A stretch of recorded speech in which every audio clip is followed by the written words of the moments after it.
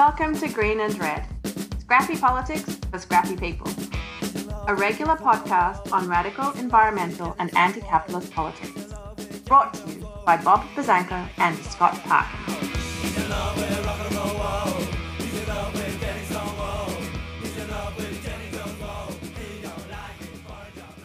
Welcome to the silky smooth sounds of the Green and Red podcast. I'm your co-host, Scott Parkin, in Berkeley, California, in the midst of our 12th atmospheric river.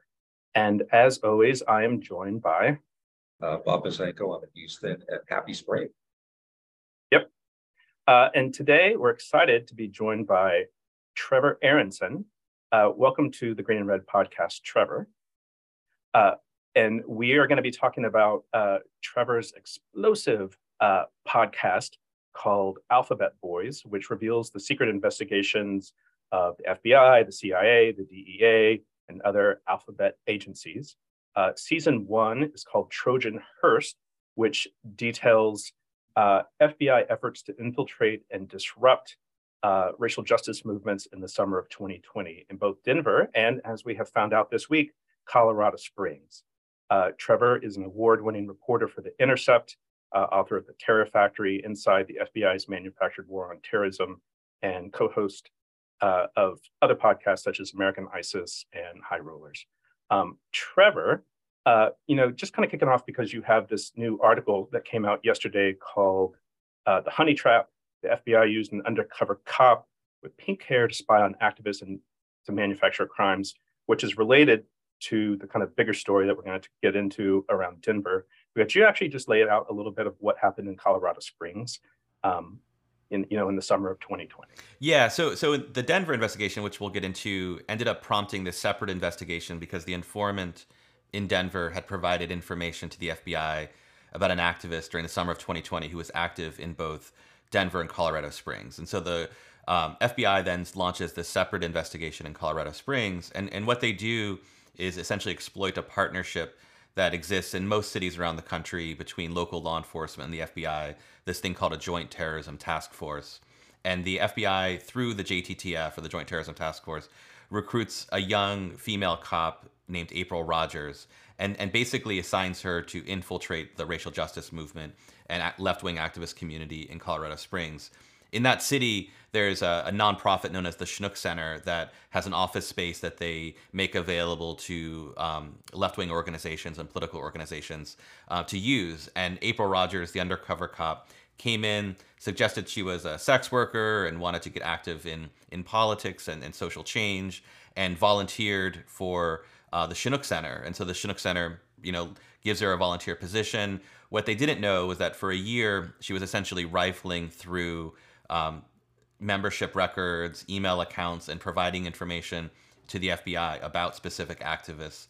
And at the same time, when she had established trust, she started running operations with the FBI in which she would introduce activists to two undercover FBI agents who would then try to get them involved in gun running conspiracies, get the activists to purchase or sell illegal guns. They were ultimately unsuccessful in getting any activists to commit that crime, but it shows you kind of the levels of that the Colorado Springs Police Department, working with the FBI, went to in trying to not only surveil and infiltrate this activist community, but then also attempt to set them up in crimes and trap them in crimes that then could show that this activist group was involved in guns and other serious criminal activity. And, this actually very much, we'll probably make references to this, but this very much sounds like, COINTEL style operations that we saw in the 1960s and 70s. And this is very similar to also what the informant in Denver was doing. But then also what you reveal in your article, which also to me has shades of COINTELPRO, is the FBI's social media exploitation program, which comes out in this article too. Could you actually explain what that is? Yeah, so this is a fairly new program and something that I think the public doesn't know nearly as much as it should about, which is the FBI's attempts to basically build intelligence files using publicly available social media material, as well as potentially material that isn't publicly available, such as, the privacy settings on your Facebook page. If you make something private, there's still a question of whether the FBI is getting access to it. But what we know from records that have been released through the FOIA or through litigation is that the FBI in the summer of 2020 used this program called social media exploitation to monitor who was attending events by monitoring the Facebook event pages that activist groups were using. The records show that they did this in Washington, D.C. and Seattle. Given those two cities, I assume you can assume that it likely happened in many other cities as well. In Colorado Springs, what we know is that the FBI was working with the Colorado Springs Police Department to build files on activists using social media exploitation, using programs and infiltration of the pages of the social media to provide information. And then what they were doing was pulling photos from the social media pages, Instagram, LinkedIn, Facebook, in order to kind of complete their profile of these activists. Keep in mind, the FBI is doing this without warrants. They're building these files on people who are not suspected of criminal activity. The only thing that has triggered the FBI's interest is their First Amendment protected activity, their political activism. And what was revealed in the Colorado Springs investigation by accident by a police officer working with the FBI who had his body camera on was that the FBI had furnished the Colorado Springs police with intelligence reports on activists. And so one of the reports that you see him rifling through on his body cam is a report that shows the pictures of the activists who are engaged in a protest or a march that day.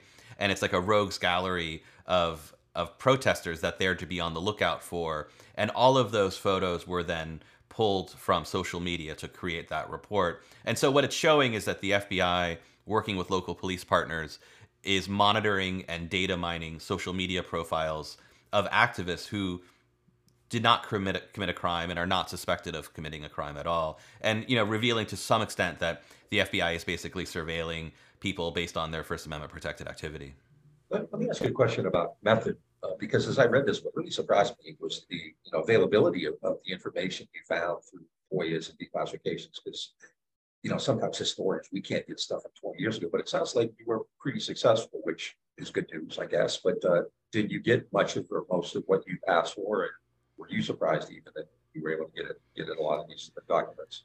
So the documents related to social media exploitation, which you don't know enough about, in my view, many of those documents that I reviewed and cited came from litigation through an organization called Property of the People that was involved in FOIA litigation and kind of getting some of those records out of the government's hands. And so that was quite helpful. But then in order to tell the story of what happened in Colorado Springs and later and also in Denver, that really relied on a source providing me with material to understand that. So that was internal FBI reports and undercover recordings of the informants.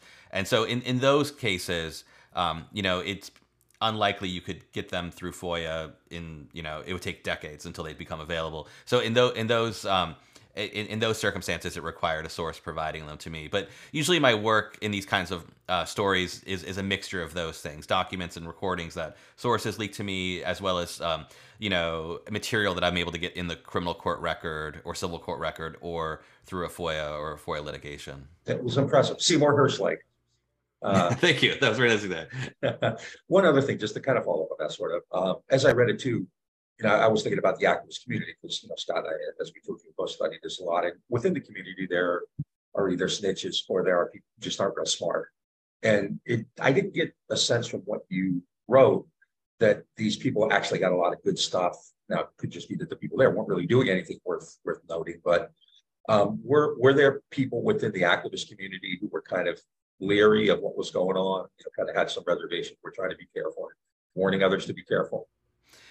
In the Denver case, that was true. In the Colorado Springs case, it wasn't as true, in part because there was more of an organization in Colorado Springs. The Chinook Center works as kind of an umbrella organization, and I think they were trusting in the sense that when April Rogers, the undercover cop, came in, they weren't immediately suspicious of her. And I think this is where it gets at the challenge that I think a lot of activist groups have now, as they did back in the 1960s, which is how can you kind of be vigilant against infiltrators while at the same time not doing the government's work by essentially snitch jacketing or bad jacketing all of your fellow activists, right? And I think that in part is where that conflict somewhat benefits the government, because I think in Colorado Springs there was a willingness to accept people and not assume that they're infiltrators, which is a good thing. But then how you balance that, I think, is the real challenge. But it wasn't until in the Colorado Springs case, what ended up happening to reveal that there was an informant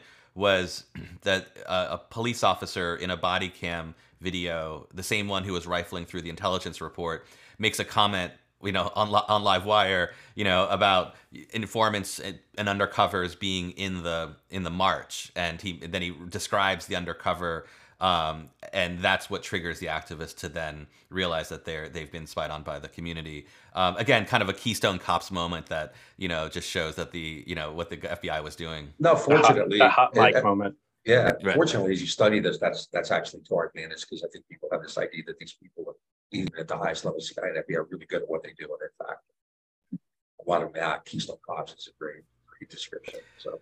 Yeah, and actually, and with the larger kind of Alphabet series, Alphabet Boys series that we're doing, that's really what we're trying to do as well, is to kind of like lean into some of the absurdity and humor that is in these cases, in the way that the cops just, obviously, if you look at pop culture, through the last few decades, the FBI is consistently portrayed as this very professionalized, perfect agency. And in many cases, having looked at cases, over the last 15 years, it's amazing kind of how much there's a Keystone Cops aspect to a lot of their investigations. My other question on Colorado Springs is that, we recently had this mass shooting at a gay club at Club Q, where the FBI had talked to the shooter, but there didn't seem like there was a deep investigation, where they instead, the Colorado Springs office actually spent a lot of their time doing, going after the left, infiltrating left groups. And I'm going to guess they spent a lot of resources on that, like financial and time, staff time, whatever. And I'm kind of curious, like, if you could just kind of comment on that, like why are we seeing such a focus on left-wing protest groups versus people who run neo-Nazi websites talking about mass shooting? Yeah, I think that was one of the striking things that came out of the Colorado Springs case, which is that as they were investigating and trying to set up these left-wing activists and gun-running conspiracies, ultimately unsuccessfully, they were given a tip that this man who would later shoot up the nightclub in Colorado Springs, was building a bomb, was making threats against his family, and they investigated that person and then promptly dropped that investigation in less than a month. And I think this gets at kind of the internal biases within the FBI, as well as their perceptions of threats. One of the contextual things that I think is important is that after 9/11, the FBI was given this power known as an assessment, which allows them to investigate people without a predicate if they can articulate that it's for national security reasons. And so the reason for this power was meant to be in the immediate years after 9/11, if someone called in the FBI and said, "Hey, my neighbor's building a bomb," that wouldn't normally be enough to launch an investigation. But out of concerns of terrorism, they wanted to give the FBI that flexibility to investigate that kind of tip. And what that has transformed into over the last 20 years is the FBI using this power in ways to investigate all sorts of people, but then having to make very quick judgment calls of whether to continue the investigation. And what we see is that there appears to be, at least in this case as in others, a bias toward investigating left-wing activists rather than a right-wing person. So the person in Colorado Springs ran a neo-Nazi website, was accused of building a bomb, was making threats to his family, and they dropped that. And at the same time, they then continued for more than a year this investigation in Colorado Springs of these activists. And to me, I think it just gets at the internal biases within the FBI. I mean, the irony, I think, in this moment is you have Jim Jordan in Washington now holding the subcommittee where he's trying to build this narrative that the FBI is internally and inherently biased toward against right-wing actors and going after them specifically, when that just isn't true at all. And in fact, if you look at the history of prosecutions just in the post 9/11 era, you see many, many cases where the FBI and the Justice Department, going back to the Green Scare issue in the early 2000s to, the hundreds of cases targeting Muslims after 9/11, those types of cases are far more common than cases targeting right-wingers. And then, in fact, when right-wing, far-right actors are investigated and prosecuted by the Justice Department, such as abortion clinic bombers, for example. Those assailants are usually charged with non-terrorism charges, whereas left-wing actors and Muslims are almost always charged with terrorism-related charges. And so there is this disparity, but this disparity is the opposite from what Jim Jordan and other Republicans are trying to create this narrative around. It's interesting. In one of the episodes around Denver, you talk actually about Maslow's hammer, which is that the FBI sort of suffers from that because after 9/11, they were basically told to be a hammer. And so therefore, everything was a nail to them in which they hammered. And I thought that was actually an interesting way of looking at how that internally their system is working. Yeah, in the context, my kind of history of coming to this story is that in the previous 10 years or so, I'd done a lot of reporting on the FBI's counterterrorism practices and the use of informants and stings with the idea of the FBI looking for future threats and finding maybe a loudmouth in a local Muslim community and then using an informant to say, hey, do you want a bomb? And then when that person moves forward in any way, they're then arrested and it's presented to the public as if this person was a real and capable terrorist on their own, even though it was largely manufactured by the FBI. And I'd asked a lot of FBI agents, often off the record on a background, like, is this really the most effective way of handling this situation? Like, you have this young man troubled for whatever reason, making these incendiary comments. If you showed up at his door with your FBI suits on and knocked on the door and said, hey, you're under investigation, in my view, there's a good chance that guy's going to be like, oh, I crossed the line and I'm not going to go any further, right? Instead, they put together this elaborate sting, and this guy gets sent away for 12 to 20 years. And the response I would often get from FBI agents is, well, we're not a social services organization. We're, a criminal investigations organization. And so if this person is doing this, saying these incendiary things, the only recourse we have is to set the trap and see if he falls into it. And again, I think that's what gets at this Maslow's hammer idea, that this, they are seeing everything as a potential terrorism threat, and not so much maybe in some of these cases of just like a troubled young man who probably could be scared straight pretty easily. But instead, you're going to put, the power and resources of the state together in investigating him and ultimately imprisoning that person. Hey, folks, you're listening to the Green and Red podcast, where we interview guests like Noam Chomsky and Andrew Bacevich. We also have shows on cultural icons like Johnny Cash and Woody Guthrie and the Godfather movies. And we talk to scores of organizers and activists who tell us what is happening in the streets and in the back country. So check us out. Yeah, and I'm Bob Bazanko, and as always, Scott and I want to thank you for listening, for watching, for supporting us, and we hope we continue to do that. The first thing we ask is that you share this, let people know that we're out there and we're doing something that I think is different. We have a good niche, I think, in Left podcast, and we talk to really cool people and about really important issues. Follow us on Twitter, Instagram, and Facebook. Go to our webpage, which is on in the screen, and if you really like us, and if you have a little extra change around, jingles or folds, you can help us out by going to our website at greenandredpodcast.org and hitting that support button and make a one-time donation, or you can check us out at patreon.com/greenredpodcast and become a patron. We'll see you again real soon. Maybe we could actually shift a little bit to Denver, which is the sort of bigger part of the story of the podcast series. And so that details the infiltration by the Denver racial justice movement by Mickey Windecker. Hope I said his name right. And maybe you could actually lay that story out for us a little bit as well, which is it's just amazing. It's astonishing, I just have to say. Yeah, so the context for me in coming to this as well is like having reported on the post 9/11 terrorism stings when the summer of 2020 came, and I was, as all Americans were, seeing what was happening on my screens. The context for me was that the FBI had this long history of using informants and sting operations in the counterterrorism context. And 3 years before, the FBI had defined Black political activism as so-called Black identity extremism, that there was a new form in the FBI's view of domestic terrorism.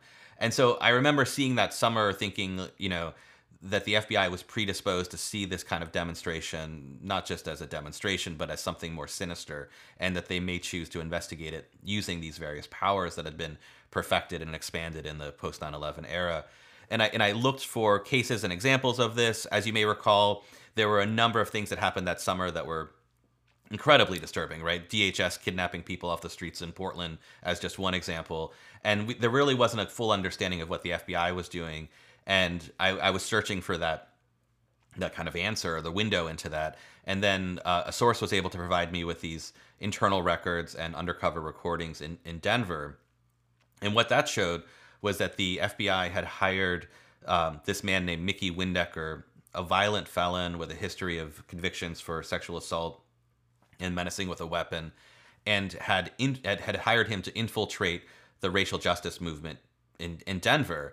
And the reason that they'd hired him was that he had come to them and basically said, hey, I'd been going to these protests and I'd heard several activists say things like, we need to burn the city down. Things that were incendiary, but nonetheless protected by free speech rights. And yet, and with that as the only basis for the things that were being said publicly too. Yeah, things that were being said publicly too. Yeah, and that the irony is that the irony too is that the main person that Mickey provided information on to begin with is this black activist named Zebedias, or Zeb Hall. And he had said that Zeb said we need to burn the city down. Well, Zeb was on like live stream YouTube videos saying the exact same thing, right? And so the idea that he was providing this like secret information to the FBI was just absurd. And so they nonetheless hire him to enter into the movement and as an activist. And what's striking as well is that Mickey wasn't the type of guy that you'd expect to see among the racial justice demonstrators. He was much older than the traditional demonstrator. He was pushing 50, but that I think more more surprisingly, this was a guy who dressed like a biker. He had tattoos all over his body. He wore like a Punisher necklace, and most striking, he drove a silver hearse that he had a bunch of guns in. And so he then shows up and kind of asserts himself as, a guy who'd served in the French Foreign Legion and fought with the Peshmerga in Iraq, and I can show you guys how this is done. And that was his shtick, right? And I think a lot of people were, to answer a question that came up earlier, a lot of people in Denver were skeptical of that. We're like, who is this guy? But one of the things that I think Mickey did that was either accidental or was deliberate, but either way ended up being sophisticated in how it worked, was that he became an ally of a number of young and fairly naive activists with the Young Democratic Socialists of America. And I think a lot of the other activists who were skeptical of Mickey saw him hanging around these young activists, and they were like, oh, well, maybe he's okay. And that's, I think, how he was able to disarm a lot of the suspicion that otherwise someone like him would generate. Lots of interesting aspects come up, and you had kind of mentioned snitch jacketing or bad jacketing earlier, and that's actually a tactic that Mickey uses. There's a number of activists who are like probably older and more experienced. One's name is Trey Quinn, who's very skeptical and trying to sort of like kind of play a little bit of a cat and mouse game with Mickey, it seemed like. But then Mickey's response is to try and snitch jacket him with the younger activists and probably other people in the movement. I'm wondering if you could just like comment on that to tell us a little bit about that. Yeah, so obviously, snitch jacketing, as the Church Committee report documented, was used to devastating effect against black political movements in the 60s, the Black Panther Party in particular. And what we see Mickey do is, once he is inside the movement, there were a number of people, including an organizer named Trey Quinn, who were quite suspicious of him.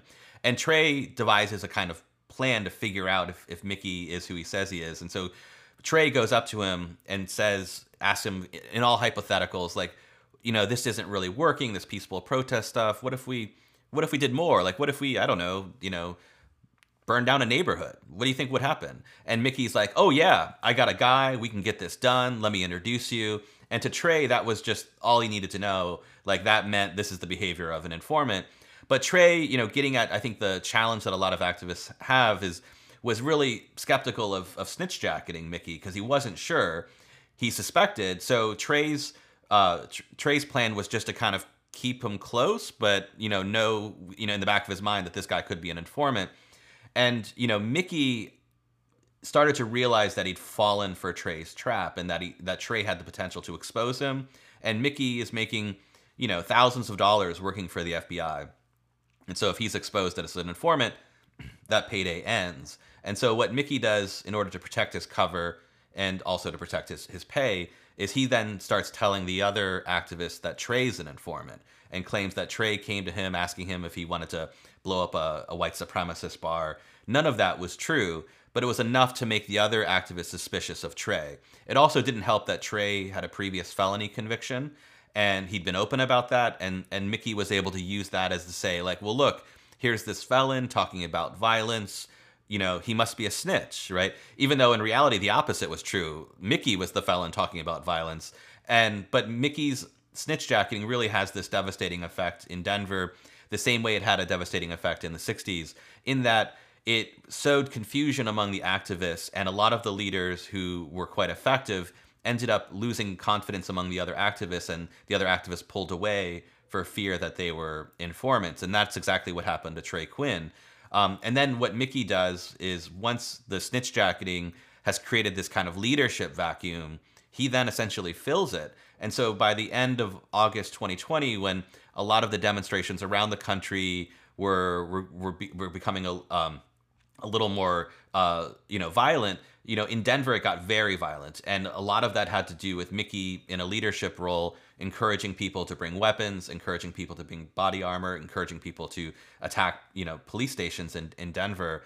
And I think what's so interesting is that snitch jacketing was one of the most sinister methods of the counterintelligence program, and we then see it being used once again in the summer of 2020 against similar kind of racial justice groups. And so Mickey, is kind of motivating the crowds to escalating violence. There's protests at police stations. There's, I think at one of those, like, trees got set on fire, and there's a lot of clashes with police. A lot of activists are getting severely hurt by police responses with non-lethal weapons. And then Mickey also goes on a different track with two other people, Zeb and Bryce, where he's actually trying to encourage them to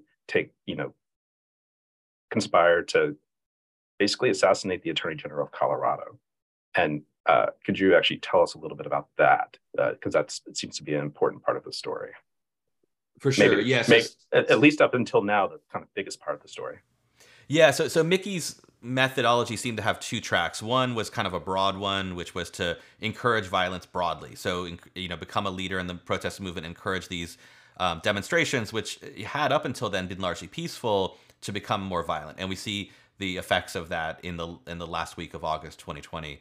At the same time, what Mickey does is try to stitch together a plot, a really elaborate plot, to assassinate the Attorney General. And so what he does is he takes Zebediah Hall, the man he had initially reported to the FBI, and another man, Bryce Shelby, who had this reputation for these very incendiary speeches at demonstrations. And Bryce had been given the address of the Attorney General because one of the activists, trying to be provocative, gave a speech where she read off all of the home addresses of elected officials, and Bryce happened to write this down.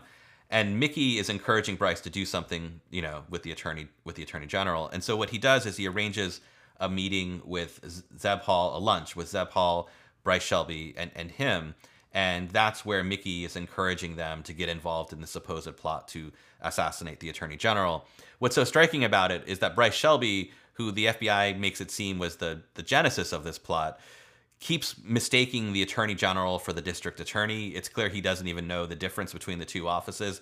And in addition, Bryce's gun, he has a rifle, has a bullet jammed in it. So the idea that this man would be able to assassinate elected official that he can't decide whether it's the Attorney General or the district attorney, and his gun is basically broken, is the guy that the FBI is putting forward as the mastermind of this plot. And so over lunch, Mickey is encouraging them to get involved. Zeb is finally no, I'm not getting involved in this, and backs out. But Bryce, for reasons that he describes as being wanting to kind of see what's going on, decides to take another lunch with Mickey, where he's introduced to an undercover agent going by the name Red. And Red and he take a drive to the Attorney General's house, where they They talk about maybe getting involved in an assassination plot. Bryce is very, very vague. And, finally Bryce is kind of waffling, says maybe he needs to go travel, maybe he'll, do something later. And the undercover agent says, well, look, I think we could hire someone to get this done. It'd be like $500 or $600. And that's when Bryce was kind of smart enough to be like, no one's killing the attorney general for $500, and realizes that there's something suspicious going on, and backs out. And ultimately, obviously, there's no plot to assassinate the attorney general. Bryce is not even charged with a crime because he didn't cross that line. But it shows you that the FBI was really trying to engineer a plot that, were they successful, would have been the type of thing that would have made the national news, right? Like in the summer of 2020, as the Trump administration and right-wing media were really trumpeting this idea that Black Lives Matter and anti-fascist activists were potentially dangerous. Trump had even absurdly talked about making Antifa a terrorist organization. That if there was this plot announced of 2 black activists attempting to assassinate attorney general, it really would have fit into that whole narrative that they were trying to construct. And, I think it's interesting that you see the FBI essentially trying to construct that plot, ultimately unsuccessful, but reveals kind of the ambitions they had in, manufacturing these crimes that would fit this very specific narrative. And that, if I recall, I don't remember the exact timing of this, but this is also the period where a right-wing group is actually gets caught plotting to kidnap the governor of Michigan, Gretchen Whitmer, and there's also like a informant involved in that. Is that correct? Yeah, that arrest happened in October, and in the months before when this is happening is that as well. I mean, that plot had similar problems in the sense that there were questions of to what degree the FBI was leading that plot, and for that reason, you often see right-wing media really putting this up as an example of government abuses of right-wing groups. But that case was fairly anomalous in the sense that there have been a few cases like that have targeted right-wing groups and FBI stings, but more often than not, these are cases that are targeting people like Bryce Shelby and Zeb Hall, who are more left-wing activists. Clearly, these agencies want to sow discord and they want to intimidate people and frighten them. And we've seen this everybody's scared, right? The anarchists in the 20s come tell pro. And often, in the case of, for instance, like I forget how many like Italian anarchists were deported and arrested. And we did a show about people who were still, facing charges from the summer of 2020. But in Denver and Colorado Springs, how many people were actually kind of brought into the system, were arrested, or, more than just kind of the pain and suffering these people, caused, but, what actually happened? Were people actually arrested? Was the government able to get charges filed against activists? So in the case of Mickey Windecker, in the federal investigation, since the assassination plot did not work out, Bryce Shelby was not charged with a crime, but they did use They did use the evidence in that case, the undercover recordings, to file a red flag law case against him, where they took his gun for a year. And then what happens in episode 9, which comes out next Tuesday, is we show how Mickey had basically pushed Zebediah Hall into purchasing a gun for him. So, Mickey had been unsuccessful in getting Zebediah Hall to move forward in this supposed plot to assassinate the attorney general, but he asked Zeb to buy him a gun. And what Mickey did that was confusing for Zeb was that he had told him he was a felon, but at the same time, he had all of these guns in the back of his car. And so there was an ambiguity in Zeb's mind about whether Mickey was allowed to have a gun. At the same time, Zeb describes how he was terrified of Mickey, because Mickey was this guy who showed pictures of dead ISIS soldiers on his phone. In some of those pictures, he's standing above those dead bodies. He describes how he's killed people. Zeb had actually, in one conversation, told Mickey about his family in North Carolina. And so from Zeb's perspective, he's being asked by this very dangerous man to buy him a gun. And if he says no, what happens to him? And so Zeb ultimately is given $1,500 by Mickey to purchase a gun, buys the gun, and gives it to Mickey. And, this is essentially, when you unpack it, a crime where the government used the government's money to give to the target to buy a gun, who gives it to the government's informant, who then gives it to the gun to the government, right? A crime of no victims whatsoever. But ultimately, Zeb was charged with a felony for transferring a firearm to a felon. and ended up pleading guilty and getting probation. But that was the extent of Mickey's operation. So for all of their efforts to sew together this fantastical plot to assassinate an elected official, ultimately what they get are, a gun charge against someone who had, someone who had never previously committed a crime. Zeb is now a felon as a result. Separate from Mickey, in Denver, as in a number of cities, there were a host of arrests of people for their roles in protests. Many of those cases, as in others across the country, ended up being dropped. There were people convicted of various crimes like vandalism and others, but nothing like a plot to assassinate an elected official, for example. And then in Denver as well, I think it's important to note that Denver was the first city where a jury verdict was won against the city for conduct during the summer of 2020. A jury awarded $14 million to a group of protesters who were injured that last week in August 2020. The same week that Mickey was hyping up and encouraging protests to become more violent is the week that many of these protesters were injured by police, firing Kevlar-filled bags of lead. One woman had all of her teeth knocked out from a sting ball grenade that exploded right next to her. And so some really horrible violence that took place that Denver is now, essentially paying taxpayer money in civil liabilities for. And I think the question that we raise is, to what degree did the FBI's role with an informant play in escalating the violence that ultimately caused, greater harm to protesters and police and resulted in this, $14 million jury verdict? Has there been any civil suits filed against Mickey or the FBI and from that operation? Not that I'm aware of, not yet anyway. Yeah, there hasn't been any suits against Mickey, but this is all fairly new. I mean, we just revealed this about a month ago, so certainly I think it's possible. And just a couple quick things on Mickey. In the end, he ended up getting paid about $20,000. Is that correct for this? So our payment records are incomplete. The payment records we do have reflect about a 2-month period in the late summer of 2020, and that's a little more than $20,000. But we do know that Mickey continued to work for the FBI through Zebediah Hall's arrest, which actually happens nearly a year later in July 2021.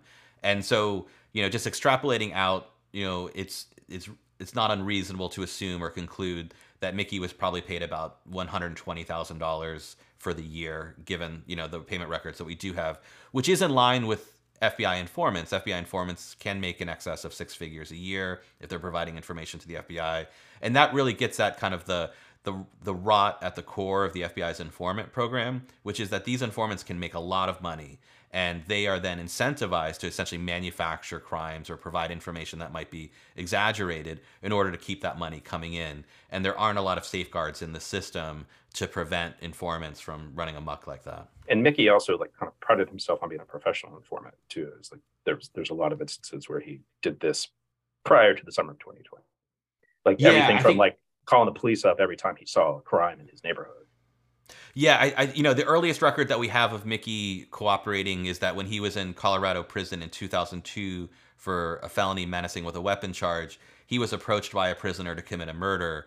And instead of committing a murder, he ends up becoming a cooperating witness and getting favorable treatment as a result. And I think Mickey, as a lot of informants learned, you can make a lot of money being an informant, being a professional snitch. And the records we were able to obtain suggested that there was a longer history of Mickey providing information to police in order to make money, which again should have been a red flag for law enforcement, right? I mean, for the FBI, they portrayed Mickey's information about Zeb Hall, which instigated the investigation, as being some sort of volunteer concerned citizen, and that's why he came to the FBI. But the record on Mickey, very clearly suggests that his motivation would have been as much about money more than anything, and that should have given them concern about the veracity of the information he was providing. But of course that didn't.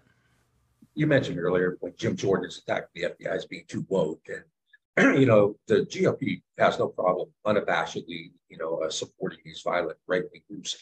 Did these protests in Denver have any, not from the Democratic Party, but did they have any kind of local support, community support, faith-based groups or local political groups or anything like that, or were they really kind of isolated and propaganda had taken over?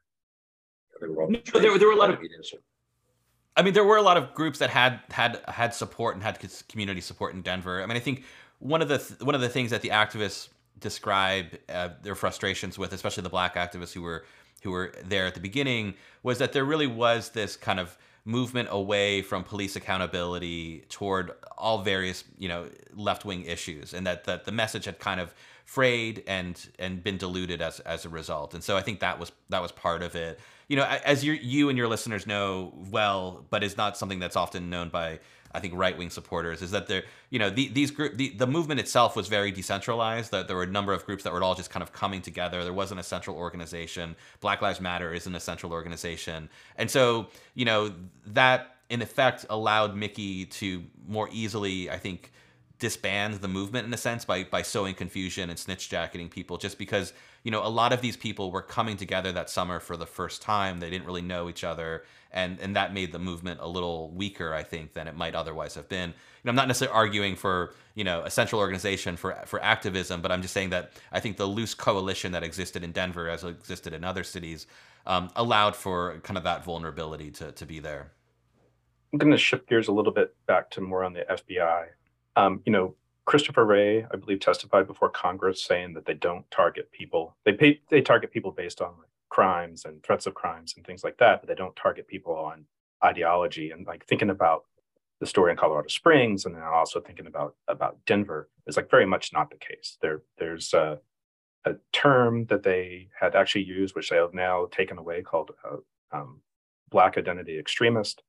And I can also tell from personal experience that they've targeted radical environmentalists and radical animal rights activists and things like that. And I'm wondering if you could just actually say a little bit about that, about the targeting of ideology, really.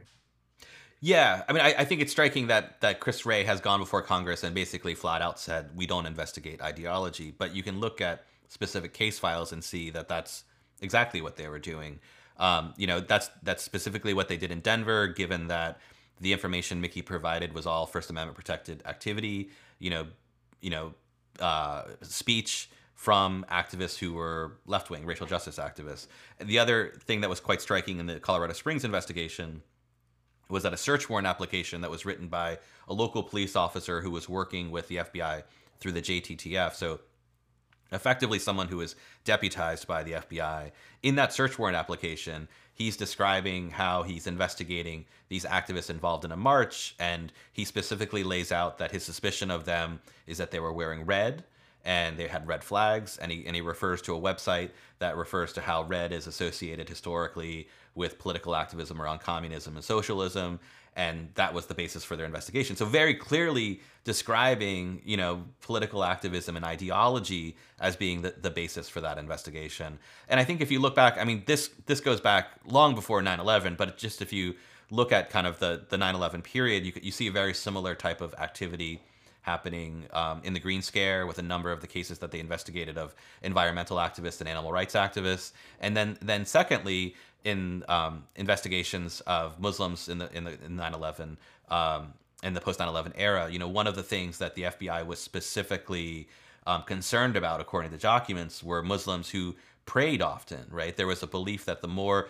outwardly religious a Muslim was, the more likely that person was to be an extremist. And again, using ideology and religion as the basis for investigation. And so this has been going on for a very long time within the FBI, and it's quite absurd that the FBI director will go before Congress and basically say, no, that doesn't happen, when there's 20 years at least of records of that happening specifically in the post 9/11 era. Your reporting is really great. It's at The Intercept and other left media that covering stories like this. But in the Denver community, was this story kind of bigger? Did it get more attention from just kind of the local newspapers and television stations, or did it remain kind of more on the left media? No, I mean, so since the podcast has come out, we've gotten a lot of coverage in Denver, the NPR station, the Denver Post. And so this really has resonated in the community, and isn't something that is only kind of being viewed from a left-wing perspective in the media. I think from a national perspective, this story has gotten more attention from left media than right.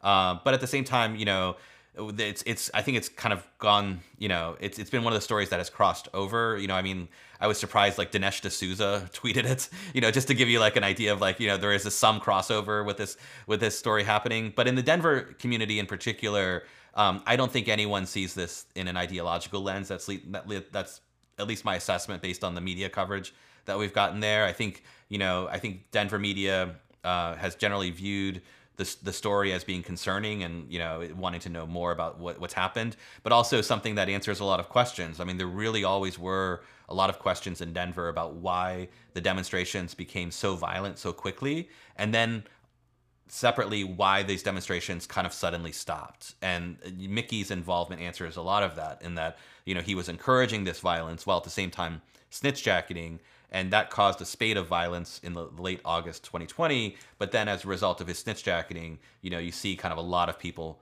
back away from the movement, and ultimately it collapses. I'm kind of curious if the FBI, since the series has come out, has commented on the series, or actually, for that matter, has Mickey said anything publicly about it? So in our reporting, we went to the FBI well ahead of time, asked for interviews. They declined them. We then sent a list of questions and asked for written responses. We were then told we were not going to get any responses from the FBI. And so they did not comment to us at all. And then a number of news organizations have covered this, including The Guardian and the Daily Beast. All of the news organizations, including the local ones that have covered this, have gone to the FBI for comment, and they have consistently said no comment.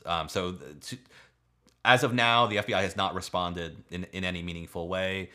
We did get, on the elected official front, we did get Ron Wyden, basically expressing concern about what was happening, and asking for a greater level of accountability from Congress, given what was shown to have happened in Denver and Colorado Springs. As for Mickey, I was able to reach Mickey in the final episode. You'll hear my brief conversation with Mickey, in which he denies that he was an FBI informant, and then threatens to sue me if I accuse him of being an FBI informant. I then explained that I text him kind of still images of the undercover recordings to prove that I had all of this, and then ultimately refused to respond to me in any way. But we haven't heard from Mickey since the series came out.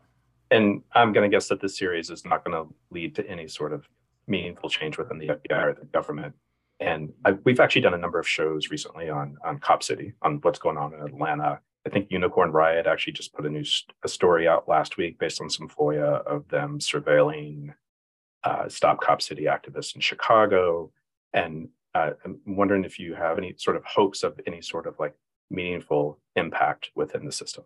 I mean, I know you've been working this beat for like decades, and so just like to hear your thoughts on that.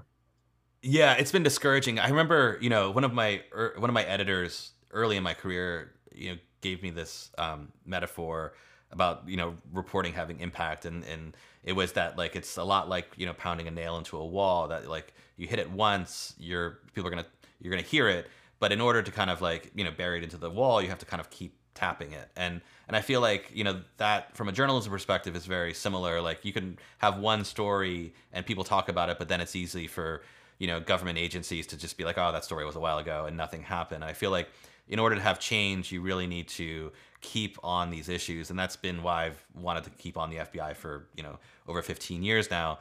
That said, I'm not seeing meaningful change, and so it is certainly discouraging. I was really discouraged more recently, given we were talking about this Jordan committee and the absurdity of it. To me, this offers Democrats a really great opportunity to say, okay, you want to talk about government abuse by the FBI? Let's bring on some of the Green Scare defendants. Let's bring on some of these Muslims. Let's bring on like the case in Denver and talk about these. But I think one of the weird things that's happened in the post-Trump era is that traditionally it was Democrats and the left that were more critical of federal law enforcement and the FBI. And then there was this strange shift that happened where, the enemy of my enemy is my friend, because the FBI is investigating Trump. Democrats, I think, have become more defensive of the organization. And what you see, what I've seen so far in Jordan's committee is apparently like the Democrats taking this position that, well, if the Republicans are attacking the FBI, we should probably defend the FBI.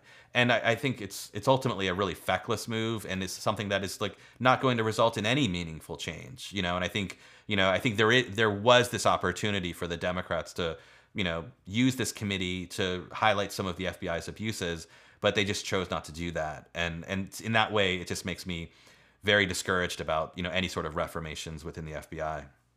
That's what I was getting at earlier. The GOP will defend the most violent, overtly violent right-wing groups, and people who rely on the Democratic Party as a counterweight. I mean, maybe during the church committee years, but really since they're not going to see that, and I think different kinds of strategies are need to be figured out because you're not going to get any kind of support.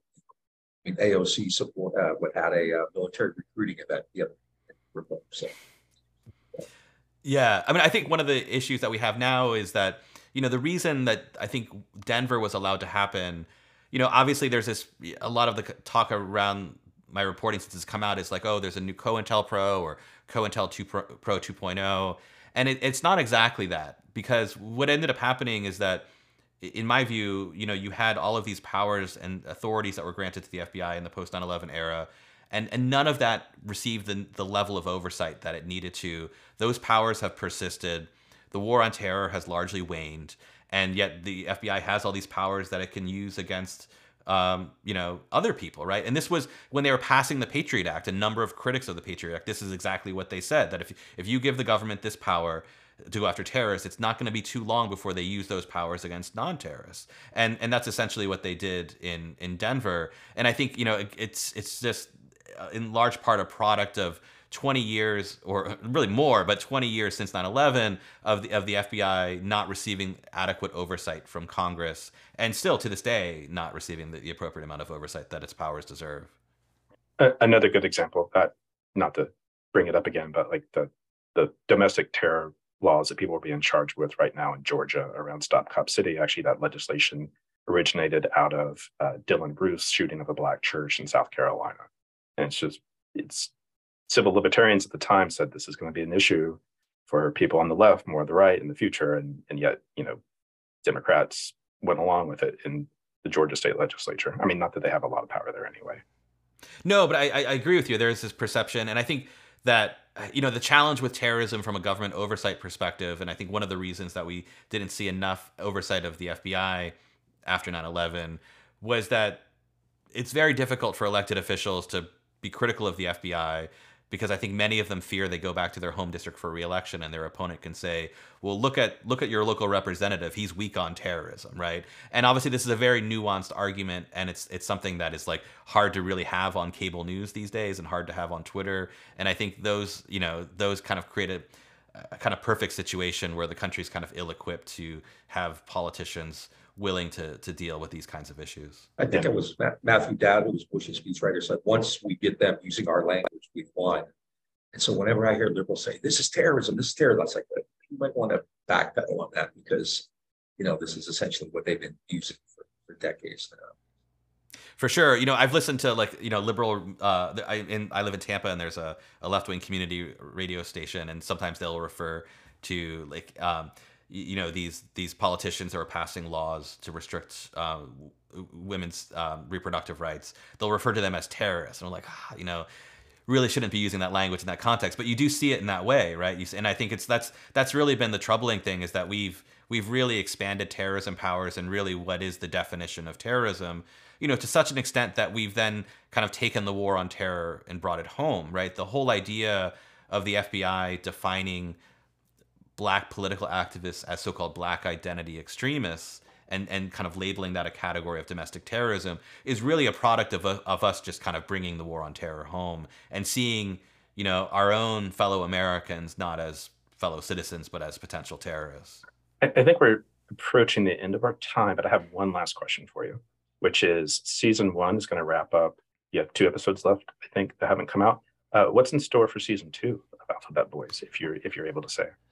Yeah, so we have a teaser for season 2 at the end of episode 10, and season 2 is a very different story. It's about the DEA's narco-terrorism stings, and so one of the things that the DEA has done very frequently in the last 15 years is use undercover informants to find people who are willing to buy and sell weapons or procure weapons for the FARC, which had until recently been designated as a foreign terrorist organization. And so this was really just the DEA kind of ginning up, cases in order to justify its funding. But in this particular case, it's a story of a former FBI informant who's approached by a DEA informant, not knowing that it's a DEA informant, it's a FARC agent, and he offers him an opportunity to get involved in this deal. And that FBI informant calls the CIA and reports the whole deal before it happens, and then moves forward in it, thinking he's working for the CIA, and is ultimately prosecuted. And so it's this really strange story that gets the DEA, the CIA, and the FBI all mixed up in a case where no actual crime was occurring. Everything was basically, manufactured by the government. And so in all this, so we're hoping, the idea of Alphabet Boys is each season tells a different story, but we really want each season to underline this question of like whether the FBI and other federal law enforcement agencies are catching real criminals, or whether they're basically creating them in these elaborate stings. Just want to thank you for joining us. Looking forward to season 2. Folks, you've been listening to Trevor Aaronson, award-winning investigative journalist for The Intercept, talking about his podcast series, The Alphabet Boys. If you haven't listened to it, definitely listen to it. You can find it on all of your podcast streaming platforms. And if you like what you're hearing, check us out on Facebook, Instagram, and Twitter. If you're watching this on YouTube, hit the subscribe button. If you want to make a donation, go to our website, greenredpodcast.org, and hit the support button, or become a patron at patreon.com/greenredpodcast. Trevor, it's been an amazing hour talking to you. Very excited to have this episode, and hopefully maybe we can come back around season 2. So thank you very much. Yeah, thanks for having me.